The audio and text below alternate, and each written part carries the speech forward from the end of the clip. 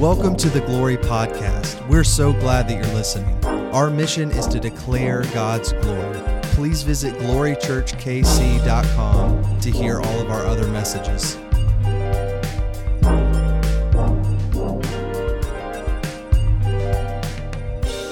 Glory Church, you guys can have a seat. It's good to have you in the month of February. I thought we were going to, be able to experience spring a little sooner, but then it's like nasty cold again. And I looked at the radar because now I feel like when you're a homeowner and you're renovating and things are exposed, you're like obsessed with the radar. I feel like I'm my dad, who still calls me to this day. Hey, did you know it's raining? I'm like, Dad, I see it. Hey, be careful out there. It's going to snow. Dad, it is. I see it. It's snowing. But I become like my dad, and now I'm looking at it, and it's going to snow next week. That's just not fun. Like, I'm just done with that. Yeah, we just pray it away. It's our birthday next week, okay? Year 4 of Glory Church. So join us. Not only that, but every year since the beginning, we have spent time as a staff, as leadership. Back in the day, it was just Kate and I. And now we have grown, our staff has grown to wonderful people, and we love the size, the commitment, the heart of our staff. So thank you, those of you who are part of it. I love serving with you. But we approach every new year with a prayer, a longing. God, what is your desire for that year? What is your heart? What is your theme? And we've claimed it every year, a theme. Last year, the word was breakthrough, and it was a year of breakthrough.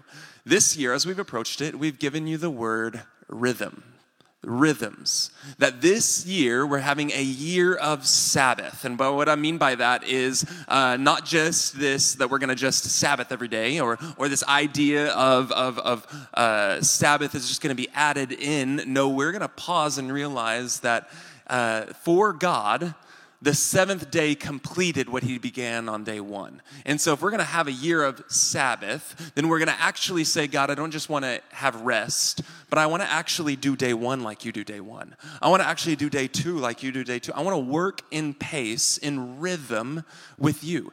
So that I know, like, not just I just take a break or I get burnt out. How many of you, your last year, you experienced burnout? It's really interesting in the fall season, attendance drips, like it drops. I mean, things just change so quickly. It's burnout.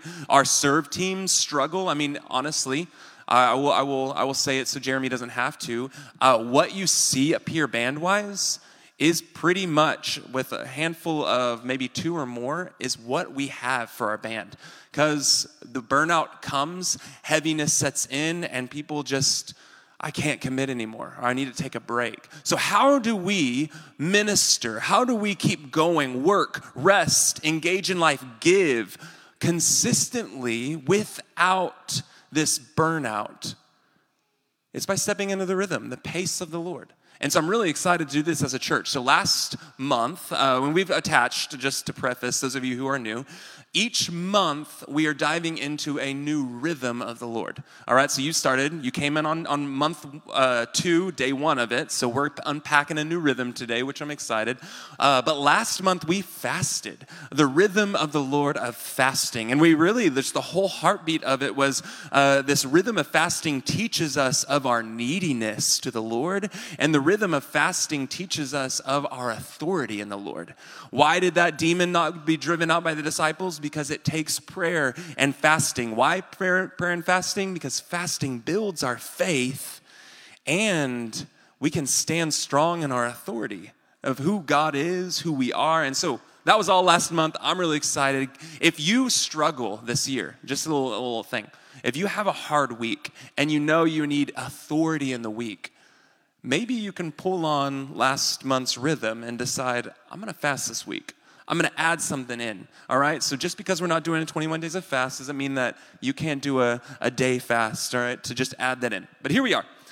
Rhythm number 2. Are you ready for this? I'm excited. This one, it's a little fun, maybe one that you're not used to. It's really interesting as we dive into these rhythms because the world likes to take God's things and put their brand on it, right? Have you noticed that? They like to take God's things since day one of sin. We just take God's things and we just like to put our look on it, our brand, our shift. And so fasting, is healthy in the world, intermittent fasting, all these things. You can get really good results in the world standards. But we're going to look at it as God's standards. The same thing applies to this next one. So if you want to take notes with us this morning, our theme for the month of February, rhythm number 2, is the rhythm of breaking bread. The rhythm of breaking bread, which I am really excited about it. The little tagline over there says, the true act of community. Now, the world loves breaking bread. We see this at the start. When worldly people are together, they like to eat a lot. Not only that, but there is always alcohol a part of it too. I mean, it's interesting that Jesus instituted this with alcohol as well, but a little different handing, right?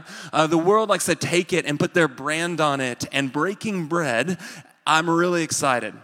It is in Scripture a very continual action. It is something that's very communal. It is done with purpose, done together. It is a meal. It's around a table. The body and blood of Christ is the message. There's a call to unity and this gospel proclamation. We're going to be spending 4 weeks, a whole month, saying, how do I add in the rhythm of breaking bread, step into breaking bread in every interaction with godly people, every interaction with ungodly people? How do I make a table a breaking bread table? How do I make a conversation a breaking bread conversation? And you're like, what? How are we?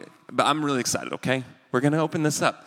Because I didn't just come up with these words on my own. Breaking bread is actually a phrase in the Greek. We're going to get into it more and more as we go. But it's a phrase coined by Dr. Luke, which he was known as a physician. The Gospel of Luke was written by Luke. He is known as a physician of it. But not only that, he also wrote the book of Acts. So you don't see these words anywhere else other than in Luke and in Acts. And then Paul likes to take this and he will spin it off later in 1 Corinthians. He does a little bit of a difference of the wordplay, but if you've ever read the book of Acts, you know that Paul began his faith under the leadership and the authority of the early apostles, right? And so he's getting ideas of, and this is not just Luke's gospel, this is not just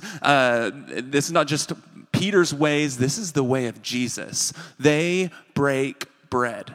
I'm excited to dive into it. Also, just like how we fasted for 21 days, I mean, it's not the opposite. We're not going to feast for 21 days. I'm not going to tell you to just get really fat together. That's not the point. However, next week, I will give you a 21-day challenge. All right, just heads up for that. It will begin next week. And what you're going to do, because I need you to have this like some theological base this week, and then next week we're going to set you off on fire with it, okay? But you will, in 21 days, host a breaking bread meal in your home. It's a challenge, at least one of them. That means all over the board, there are going to be meals, plural, hosted by you. And that means if you are dating someone, you're not married, that's 2 homes. All right? You right? You hear me? You can't just share in with someone. If you're single, you get to host. In whatever way you do it, but you will be, and I'll give you more words, more help with this, but you're going to host a breaking bread meal, okay? Sit around a table. That's all I'm going to give you. One during the 21 days. Do not wait until the last minute or everyone's going to be doing that and you're going to say, sorry, I was already invited to Sheila's over here. I can't go to yours. There's no one named Sheila in our church. But before we get into this, I set that up for you. I'm excited. Before we get into this, I want to just show you the key instances where this phrase breaking bread was in, okay? Because I just want you to know that I'm not just making crap up on my own, okay? I'm not just making this up. So the first instance is actually in Luke 22:19, and it's going to be up here, and we're going to plow through these, but I just need you to set the scene with me. Like I need us to understand the whole cusp of this. It says, and he, Jesus, he took bread. And when he had given thanks, he broke it and he gave it to them. And he said, "This is my body, which is given for you.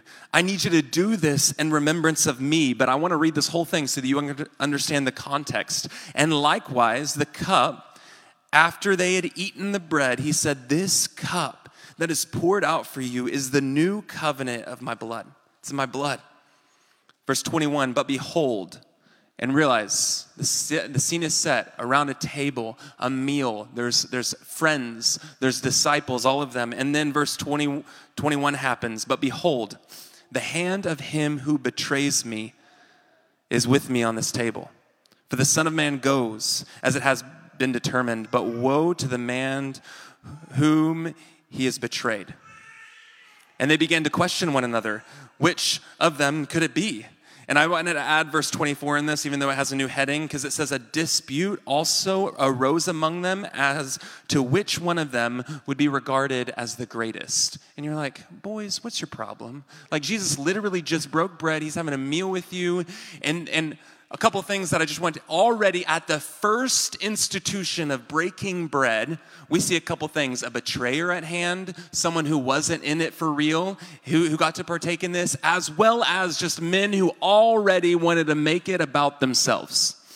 We're going to keep going. Luke 24 is the next sentence, the next time that it's used. Luke 24, Jesus has been dead, he's been resurrected, and they were crying, they were heavy. And then verse 28 of chapter 24, it says, "They drew near to the village to which they were going, and they," meaning Jesus. Do you remember the stories when Jesus would show up as a gardener and Mary thought like he was a gardener until she realized? You see, after Jesus had died and resurrected, he came back and the disciples were like, "Who is this? It can't be Jesus because he's dead." And so they're confused. Well, there's a whole conversation going on in early of Luke chapter 24. And now we get this little sneak peek right here on what's happening. It says they drew near to a village, some of the disciples with Jesus, and Jesus acted as if he was going to go a little further. This is like the master of Jesus. "Oh, I'm going to go down there." And they're like, "No, like, we want to get to know you still." And so they convinced him, they urged him, saying, "Stay with us, for it is toward evening, and the day is now far spent." The next verse, "So he went in to stay with them." Verse 30, "When he was at the table," this sounds interesting, right? It sounds very, very familiar. "He took the bread, he blessed it, and he broke it and gave it to them. And then their eyes were opened, and they recognized him. And then he vanished from their sight." In verse 32, they said to each other, "Did not our hearts burn within us when we were talking on the road while he opened to us the scriptures?" Verse 33, they rose the same hour, they returned to Jerusalem, and they found the rest of the disciples, those who had been with them, gathered together. And verse 34, "The Lord has risen indeed," they said, "and he's appeared to Simon." And it says they told them what happened on the road and how he was made known to them in the breaking of bread. It's really interesting. Anytime breaking of bread happens, Jesus' presence is known. Eyes are opened. So there's something really powerful that can happen over the next 21 days in your home. Jesus' presence may be made tangibly known to people. Okay, we're going to keep going. The next time, Acts chapter 2, verse 42, Jesus has ascended, he's gone, the Holy Spirit is about to fall and has fallen in great ways, and now we see this rampage of just believers. It was really good. Brian talked this morning about the moment when Peter gave a gospel message, the first sermon he's ever given. It was right before this. And 3,000 people came to know Jesus as their Savior. Verse 42 then comes and it says, "And they," those 3,000, "devoted themselves to the apostles' teaching." They devoted themselves to the fellowship, to the breaking of bread and the prayers. And awe came upon every soul. Many wonders and signs were being done through the apostles, and all who believed were together and had all things in common. They were selling their possessions and belongings. They were distributing things and proceeds to all as anyone had need. And verse 46, day by day, they attended the temple together and breaking bread in their homes. They received their food with glad and generous hearts, praising God and having favor with all the people. And the Lord added to their number day by day those who were being saved.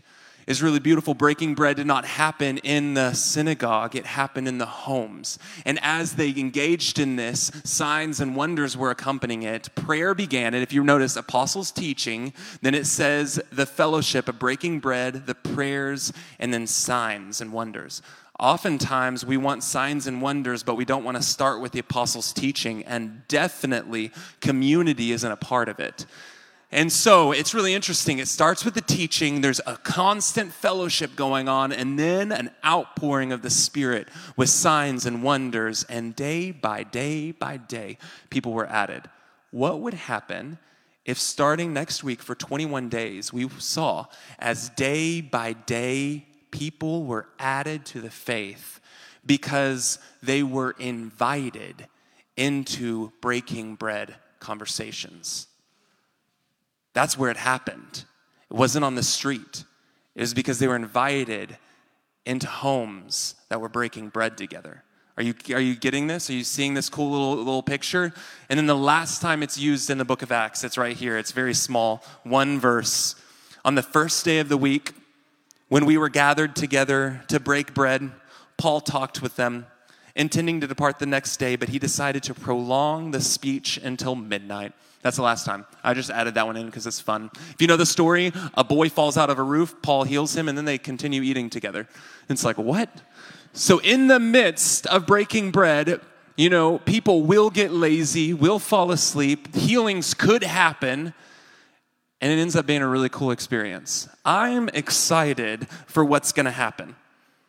But then Paul takes this idea and he talks about it in 1 Corinthians, which is one of the most well-known ideas and images of breaking bread. And he begins calling it already, halfway into the first century, the Lord's Supper.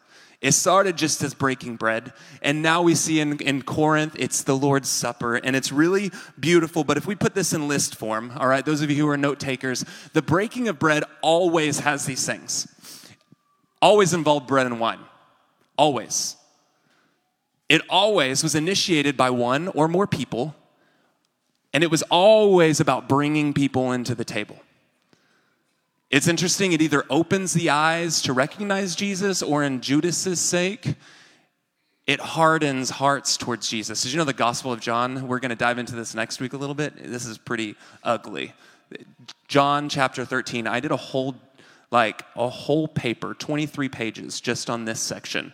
Literally, it was a lot. But the section says, Jesus tells them, the man whom I give this piece of bread to after I've dipped it into the cup, in other words, the man whom I'm about to break bread with is my betrayer. And then he gives it to Judas, and none of them seemed to understand what was happening. But it says the moment Judas received it, took of it, Satan entered into him. Ooh, crazy. That the bread of life is also the bread of adversity, death to others. And so it's interesting. The eyes of people will either recognize Jesus or they'll be hardened by it. Another one, it will always seem to stir up and come against a spirit of selfishness, of pride, of dissension. Like quite literally, the disciples are like, that's cool, Jesus, but who's the greatest? Like, I know that you did, but who's the greatest? I mean, I'm pretty cool. I sit at your right hand. And they begin fighting. It was commanded as something to continue, a remembrance of Jesus. Another one, you see, it's done in homes, at tables. And then it was carried into public meetings, meals together. Another one, it was a communal meal for all present. They stayed in the fellowship. It's an emphasis on community. You see this, the bread and the cup, where they were typically eaten after the meal was had. And then it was always partnered with truth. They were devoted to the apostles' teaching and to fellowship. It was always partnered with truth. You didn't just blatantly decide, oh, here's a bread, let's eat it. Or it's that time again, so we eat the bread and drink the cup. It was always partnered with teaching. But I say all this because I love being a pastor. But there's something really hard about being a pastor. Jeremy feels it up here. It's because when I'm a pastor, I have to deal with you and you and you and you and you and you and you and you and you and you and all the new people who come in, and I love it. Hear me out. But just to open your eyes to seeing something that maybe you've not realized, my role as being a pastor is to equip the saints to do the work of ministry. That's what Paul says, which means I must decide to see you where you are now and also believe that God has something collectively for us outside of where we are now, right? And so then not only that, now I have to ask God, because I don't know how to do it. Like, I don't even know how to equip myself for things. Now I have to entrust and pray and hope that the word of the Lord, which it does, will reign true and give us what we need to keep going. But what is hard about being a pastor, especially a new church, is people come into it, including my wife and I, with our own idea of how to do church. You know what I mean? It's interesting, right? We all do it, and it's really tough because Jeremy feels it a lot because it's not just songs anymore. Now it's like songs to worship God, but I also have to care about what songs they like. And what songs they like, they are actually outdated over here, and so they don't like them over here. And now it's like I can't worship to God anymore because that song was like so early 2000s. And we begin struggling because now the role of the worship leader, the worship pastor, is to honor you, somehow honor his desires, his calling, and yet also bring you all into alignment with the Word of God, which sometimes says get over yourself and serve someone else. And so that's hard. Jeremy has a lot, because guess what? Your preference doesn't matter, Paul says, because to the weak, you're going to decide to be the weak. And so take your desire. I like really excited, or I like soft and meditative. We'll get over it because they like it, and it's your time, because you know Jesus, it's your time to worship in a new way, right? So he deals it, I deal with it too, because we all have different things. We have different traditions, different attachments. So I now have the beautiful job of honoring your tradition, honoring your traditions, hearing and honoring your traditions, honoring my traditions, honoring your convictions, their convictions, while also trying to align with the scriptures, sorry, I have the Bible up, trying to align with the word. And aligning with the word may actually show that your convictions, or some of my old convictions, are more in line with comfort than they are the Holy Spirit. Because traditions are comfortable. And often our convictions are based off of what is comfortable for us. And if something is uncomfortable, we deem that as I'm convicted. But really, the Holy Spirit's like, no, you're just uncomfortable. And my word says, you're gonna be uncomfortable. And so it's hard. Pastoring's hard, all right? Don't quit your job and do it unless you're called, all right? Pastoring is difficult, but I say all of that, I'd give you all of it, because there is no more arguments. Ask any pastor. Worship, baptism, communion. Top 3 things that will bring dissension, disagreement, and disunity in any church. It's really difficult because we go down the board, and how anyone does it in communion, it's starting to look really good. I mean, we have this whole list. Involved bread and wine. Well, we don't do wine because that's sinful. And we don't do that. So now we nix that. Next one, initiated by one. Yes, pastor's always there. He's doing it. Or to some denominations, women cannot lead you in communion. Only the priest can. They've overlooked the priesthood of all believers claim. It's okay. Opens the eyes to people to recognize Jesus. We do that, right? We'll always seem to stir up the spirit of selfishness. That's hard. It does it. Given as a command to continue. And so now we got people who are disagreeing. Should we do it once a month, quarterly, every week? And just angry, fight, because it's continual, right? We're supposed to. It was always done in homes, but then carried into public meetings. It was a communal meal. Well, practically, like, we can't eat together every time. So let's like cracker, because that's cheap. In fact, you can buy it very cheap at Family Dollar right down the street when we forget. And sometimes, if we also forget to buy grape juice, they got cran grape juice. And it's like not good. You'll think that you're drinking grape juice, and then it'll shock you because it's tart. But so practically, we just can't have a meal together, so these are good enough. And then it's partnered with truth. The pastor spoke, now we do. And the issue is, the traditions surrounding it are not always the ideal image of breaking bread. In fact, I have a strong statement for you. That little cracker in the cup is not the Lord's Supper.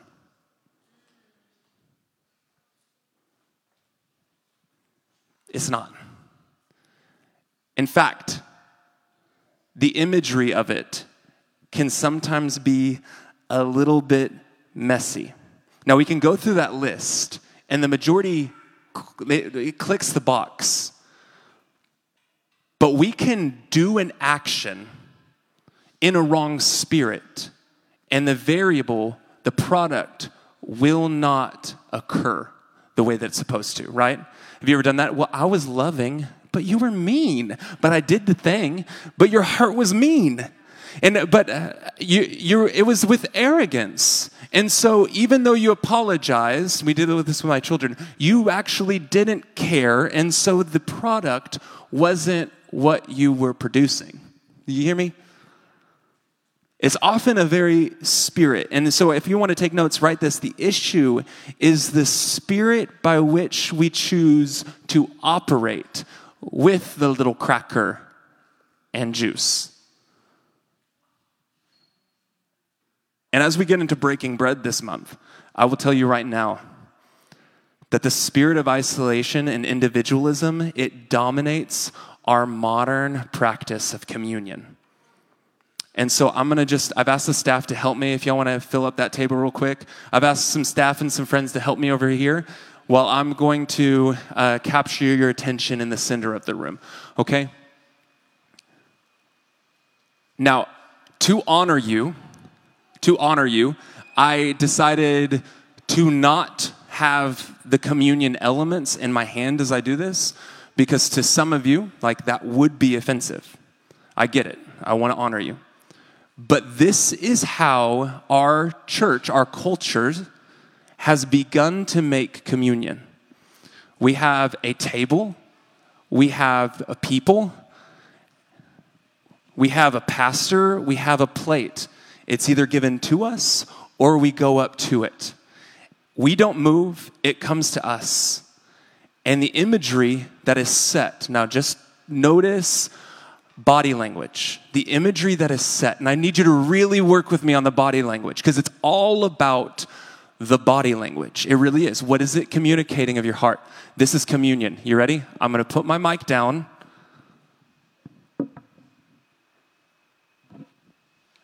That has become our communion. Very solemn, very isolated, very me, God-centric, very I sit down, I will go, but I'll go back to my individual place. When the image over here is communion. There is no priest handing it to you to get you closer to the Lord. It is a common sharing of the table, a life together. There's babies attached. There's children engaging in the meal at the table. This is communion. Now, this is the heartbeat that we try to maintain, but it's really difficult. Now, I just want to let you know, I have this is a little aside, put it on the next slide. The tangible expression that we use for communion, it doesn't matter as long as the breaking bread is in the method, the rhythm, the way, if we operate in that. And so that's why we're going to continue to do communion in this way, but it's the heart posture that needs to be commanded, challenged, that we've individualized it. We've made it about me and God, when communion was always about the body of Christ. And so we're going to get into this more and more. But this is the image of communion. Thank you, guys. Y'all are so good. Thank you. Yep. Wonderful. That was beautiful. Give them a round of applause. For those who are on the podcast, because those poor people have no idea what we just saw. For those on the podcast, I did it by myself, and then there's staff over there at a table eating a meal together. There you go. It's huge. Now, I say all of this because I do have just this wonderful little aside as we get into breaking bread, okay? Traditions, if not secondary to the word, traditions will begin to inform our interpretation of the word. Write that down. Traditions are good, but they are secondary. They cannot inform interpretation. The Holy Spirit informs interpretation. All right? Not only that, when we look at Scripture, we always have to look at their time first, because it was not a love letter written to you. It was a love letter written to the kingdom. And it entered time and space. And it entered time and space in the moment that it was written. And so then in the moment that it was written, it is fleshed out in gorgeous, beautiful ways. And now we, hundreds of years later, get to partake in that same meal, not in our time first. We get to experience it when it came, and then it is made beautiful in our time. We can't just take a verse and bring it to us. We go to the verse. We sit in on the text. We become partakers in what was there. And then we will begin realizing, breaking bread, wow, it's not about tradition. It is about the person Jesus, filling every home, every conversation, every life. Him transforming and changing. The way of Jesus it's not practiced or packaged into tiny little bucket or tiny little thing of juice or cracker. It is so much greater. Something that we can tangibly bring about into every place. So now those of you who are angry, it's okay. You're like, this is stepping on my hearts. This is weird. The idea of breaking bread, the spirit of individualism, it's not isolated to us. It attacked the very first people who heard it. Remember, they get the bread. They hear Jesus literally say, this is my body. This is my blood. Like, can you imagine how freaking cool that would be? And then they look to someone else and say, I'm greater than you. Already the spirit of individualism, of pride, is like attacking the table. It's not uncommon to our time, but not only that, like Paul was dealing with it in Corinth. People were taking time. Corinthians 11, if you want to go ahead and open up to Corinthians 11, we are going to get into here, all right? And it will help you make sense of things. 1 Corinthians chapter 11, hold your thumb there, because Paul will be attacking the spirit of individualism as it was spreading in their time. But the spirit itself, I'm going to give you a quick little history lesson because I'm a little bit nerdy, all right? The spirit of individualism itself did not become institutionalized into our ways until during the 4th century. And you're like, what? Have you ever heard, here's my little nerdiness, okay? You ready? Anyone ever heard of the Roman Emperor Constantine the Great? Okay. Many things happened really cool with this guy. Year 300, okay? Year 306. But he had a conversion and faith. He met the Lord. Really cool. 312, he decided. Now, this is me getting really excited, okay? he decided, we are going to have this Edict of Milan, and that's pretty cool. Edict, E-D-I-C-T, you can read it later, Milan, and it's pretty neat thing where they begin to legalize Christianity. What I mean by that is Rome hated Christians. Emperor Nero, the guy many before Constantine, killed them by the thousands for worshiping together, breaking bread in homes. There would be plundering. They would start things on fire. Children, men, women killed for their faith. If they were a family who followed the way of Jesus, it was the way. If they were Christians, Rome would kill them. High treason. Constantine met the Lord and something crazy happened. Edict of Milan, they decided to make legal the Christian faith. Not only that, they made it the religion of Rome. Something really cool happened, a lot of cool things. Obviously, then it could grow a lot. Really neat things. Mass producing, soon would come the Bible, and by mass producing, I mean they still had to write it, so it took a bit of time. But now it was a normal thing, and they could begin making these oral words now written words, and they became growing and growing, and really cool stuff happened.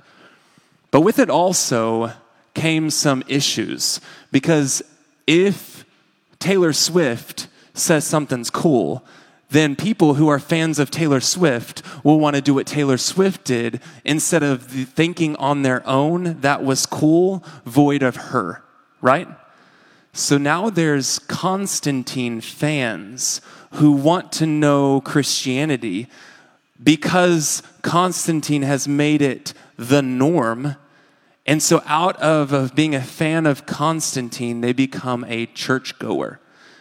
The only thing that makes that messy is now you have priests who were not grown up in the faith.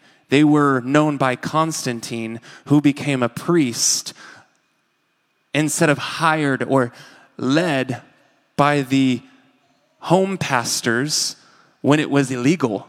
And now you have whole institutions raised, handed by Constantine, and not a democracy of faith. Do you understand what I mean? They weren't prayed about from apostles, disciples. They were appointed by Constantine. A mess happens. It keeps happening. So much so that they have the Ecumenical Council. Yeah, that's fun, right? Ecumenical Council, where they end up making the Nicene Creed to say this is what is of faith and this is what isn't, because our churches are a hot mess. Heresies were coming. We were getting so far from it that we were packing in buildings. Public places became synagogues because they were bigger. Like, it was growing out of hand. Anyone getting drunk on the weekends coming in, and it was just a mess. What is good and what is bad? And so they laid it out in the Nicene Creed. Really beautiful. And now known as the Apostle Creed. What is real? What is doctrine? It was all there. But I say all of this because it was also affecting communion, the Lord's Supper. Because something that could be managed in a home cannot be managed in a room full of 3,000 people who have no idea what they're doing with a bread and a cup. And so what ends up happening, if you know the universal church was born under Constantine, the Catholic Church, what ends up happening then is the priest would go to each individual person, allowing them to make confession before he hands them the elements. This was so that they could individually make known why they're doing this and if they were okay to take it. And I say all of this because this is huge.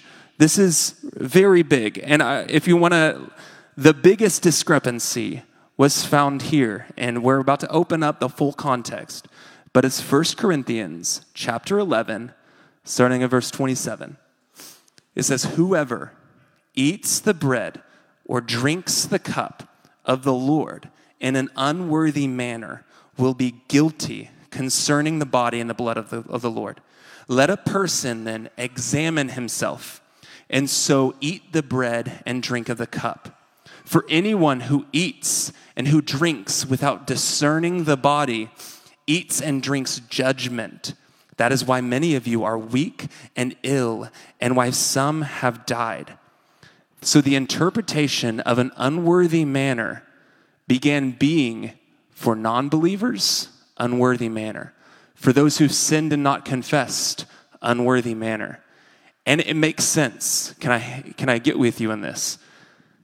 If our church blew up and instantly we have thousands of people, the pendulum now has swung so far that we have to now make things tight. It's so many people are here that now we do a pendulum swing the opposite way, and we want to narrow things down so that we can make a difference, make sense of who's in the faith and who isn't. Because it started getting really crazy, right? Who is in the faith and who isn't. And so the priest began going and allowing an individual to confess your sins to me so that I can know you're actually confessing your sins, so that then I can actually give you the bread and the cup, which we know from, the Reformation, little priest, individual, God, little triangle is a little messy, right? We know that. You got that? To make confession only to the priest sort of isolates your sins to one individual who doesn't really know you. And then to forget, it's just a mess. But that began in order to say, I need to make sure that they know why we're doing this. It was a pendulum swing. And so they began saying, if you take this cup in an unworthy manner, you could die. Some of you have grown up in traditions where the communion table was reserved for believers only, and if you were a non-believer who took of it, you would die. If you had sex with your girlfriend and didn't repent last night before you take of this, you could die. I get why they translated it that way, but if you search history books, never, ever, ever did the forefathers of our faith interpret this scripture talking about non-believers or sin in that way, unconfessed sin, until after Constantine legalized Christianity. If you want to talk about what it was, look at the fathers before that was ever an issue. Because they applied their problems onto the text, searching for answers. It's okay. But as we get into what real communion is, please ask Jesus what it is. Don't ask tradition. Please ask Jesus. So we're going to discuss it as we will go, because what is the real interpretation of it? If you want to help, if this can help, the priests, and I get it, I would probably pendulum swing the exact same way. The priests, this is a fun little way to word it. They used this text as a way to weed out the crowd, separating it from believers, from spectators. People who were there because they wanted to be a disciple of Jesus, or people who were there because they were just fans of Taylor Swift. And so we use this as a way to be like, are you here because of Jesus? They wanted to separate it from seekers of the way to seekers of the world. And so I see why they did it. But as we get into what the way is, let's hear. So, chapter 11 of 1 Corinthians. You ready? Starts at verse 17. Paul says, but in the following instruction, I do not commend you. Who? What? He's about to get angry. This is the angriest we've seen Paul up to date. In the following instruction, I do not commend you, because when you come together, it is not for better, but for worse. For in the first place, when you come together as a church, I hear that there are divisions among you. And I believe it in part. For there must be factions among you in order for those who are genuine among you to be recognized. But when you come together, it is not the Lord's Supper that you eat. Pause. For in eating, he says, each one of you goes ahead with his own meal. So, out of this context, before we even get anywhere else, could Paul say that about Glory Church? Yes. This is my convictions in my heart. Every Sunday, when many of us partake in the Lord's Supper, what we eat may not be the Lord's Supper because we are caring only about our interests, our own meal. And so then it begs you to say, what is breaking bread? Because then, Greg, it's not about you and God. So whenever I even pose the question, are you right with God? Do you need to repent anything? All that's really good, but that's not the context of breaking bread.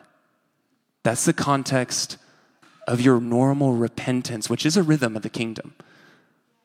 But it's not the context of breaking bread. I know this is shifting. Some of you are like fighting. We can talk later, please. I'm going to get those emails, guys. Someone asked me, do you ever get emails? No, I just get people leaving, or I just get the weird texts, or they just don't talk to me anymore. But would he say this? It's not the Lord's Supper, for in eating it, each one goes ahead with your own meal.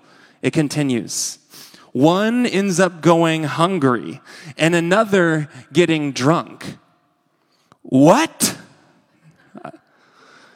Do you not have houses to eat in or drink in? Do you despise the church of God and humiliate those who have nothing? What shall I say to you? Shall I commend you for this? No, I will not. And you're like, what is happening? Okay, so in this context, they had a meal. They didn't have a little cracker in a cup. And so what you had is people who were like Sheila, I'm going to use that name again. Sheila made her pot pie. And not only that, she also brought her baked like bread afterwards. And so they would rush the line. They would get their fill. They would eat it up. They would drink the wine. I'm going to pour a little bit more. Some of you do that at parties. You know, you're like, you see everyone else with this much and you're like, but my cup's bigger. So you just pour a little bit more and then they would drink and that would be it. While then there were the poor, the needy, those who've come in from off the streets in this shared meal, not able to partake in anything. Not only that, as they're caring and feeding themselves, there's new people who are coming in who don't know what to do, and they're not being told because everyone's just eating themselves. All of these issues Paul's hearing about and saying, what is this?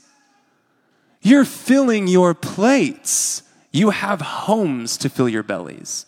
The Lord's Supper is not a way for you to be filled. The Lord's Supper is a way, are you ready for this? To claim, I am filled. I have been made new. He has shaped me. It's a very different message. And so he continues, he says, I will not commend you. Verse 23, for I received from the Lord what I delivered to you, that the Lord Jesus, on the night that he was betrayed, he took bread, and when he had given thanks, he broke it, and he said, this is my body.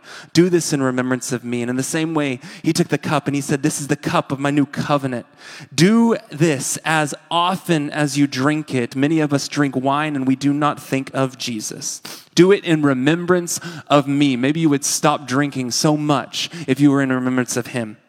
For as often, verse 26, as you eat this bread, how many of us eat bread a lot? We love carbs. As often as you drink the cup, you proclaim his death until he comes. It's really beautiful. Breaking bread is a proclamation of what the Lord has done.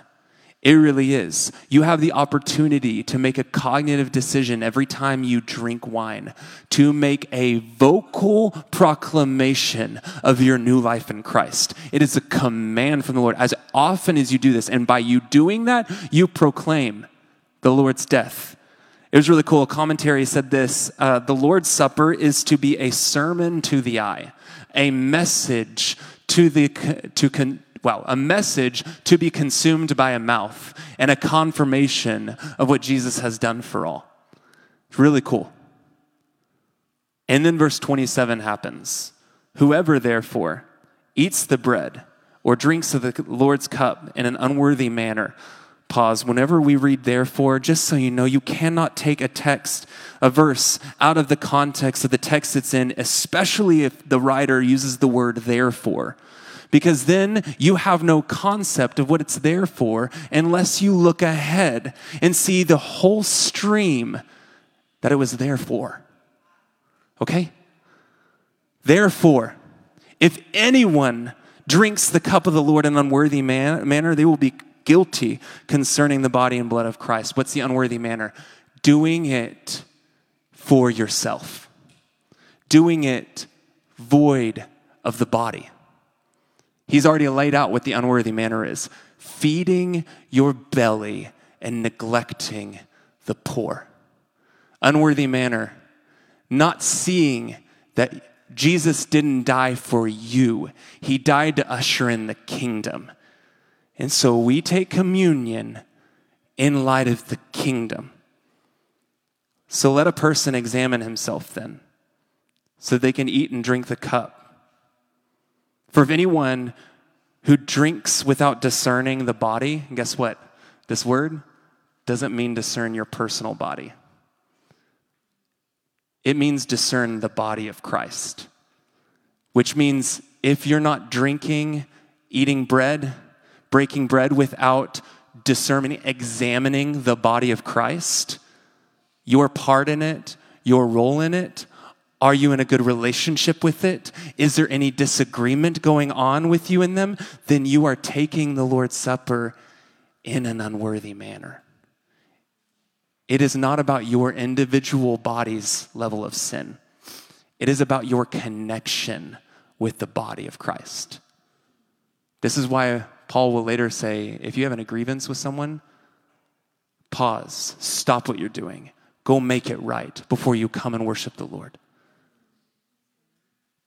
Because it is about the body of Christ. And then he says, if anyone, you're drinking judgment on themselves. That is why many of you are weak and ill, and some have died. I mean, weak and ill, I don't know. Some have died. Whether that mean they've been smote, I don't know. Smote's the past tense word of smite. I learned that, I Googled it. Is it smited? Is it smitten? Smote. Some have smote. Some have been smote. Or perhaps did they get so drunk, I'm messing up my past present. Did they get so drunk that they fell off of a roof? We don't know whether it was natural occurrences or not, but they did it in an unworthy way. They neglected the body, and so there were people getting sick, which I would just pause and ask, have you had a continual sickness lately? An illness that might be a natural occurrence of you not living in good community with people? Because that's the same kind of thing. Like, we got to realize isolation really does destroy your immune system. It's a thing. Isolation really does destroy your immune system. I think God, he instinctually knew that. Like, instinctively made the body need each other. And so there's a natural thing as well as a spiritual thing. Do you keep struggling with that same sin? Maybe it's because you are not a part of community with it. There's some illness, there's some weakness, there's some death, some sleepiness in our system. What if it's because we're not breaking bread? So a whole new way to look at that. What I believe, you can challenge me, what I believe is this way, interpreted by what he's saying. But it's interesting, though. He says, but when we are judged by the Lord, we are disciplined so that we may not be condemned along with the world. Literally what he's meaning, this is the harsh truth. Sometimes God just allows us to die so that we stop sinning here. Like, it's a judgment of the Lord that's void of condemnation. Sometimes he just allows us to go, and that's okay. but there's no condemnation for those who are in Christ Jesus. So how do I know this is not talking about non-believers? Well, because the whole context of this whole text is written to believers who are doing things in an unworthy way.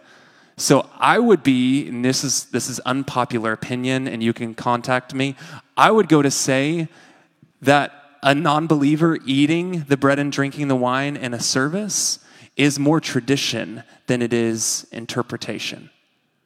It's more tradition than it is biblically.